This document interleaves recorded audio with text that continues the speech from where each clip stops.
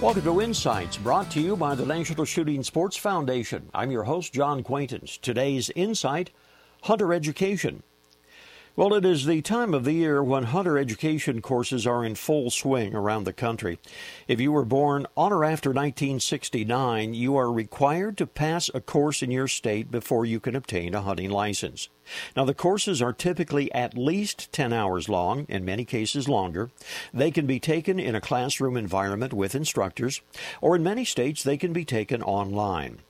Over the years, hunter education has proven valuable in giving new hunters basic knowledge about firearms, about hunting, and the safe practices that must be learned. Courses are free of charge. Instructors receive no pay. You will want to check your local newspaper or with the Game and Fish Commission in your state for information about the time and the location of classes. Now, experience shows the classes tend to fill up quickly. So if you need a hunter education course this year, you will be well advised to get yours lined up fairly soon. This reminder, join us on the web at nssf.org.